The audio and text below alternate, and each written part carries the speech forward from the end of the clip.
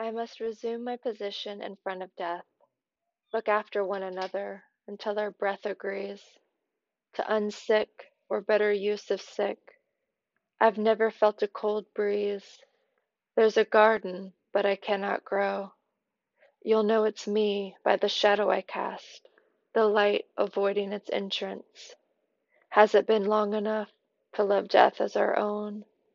Life's frightening. Death's another bowed dimension. One long nod.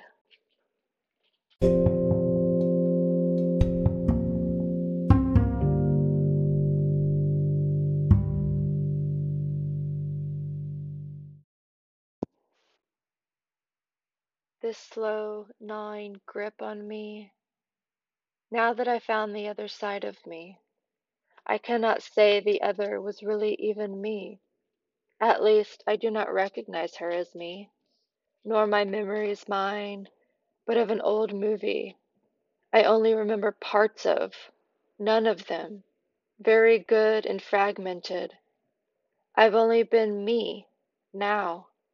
Who that other me was not me. Who knows?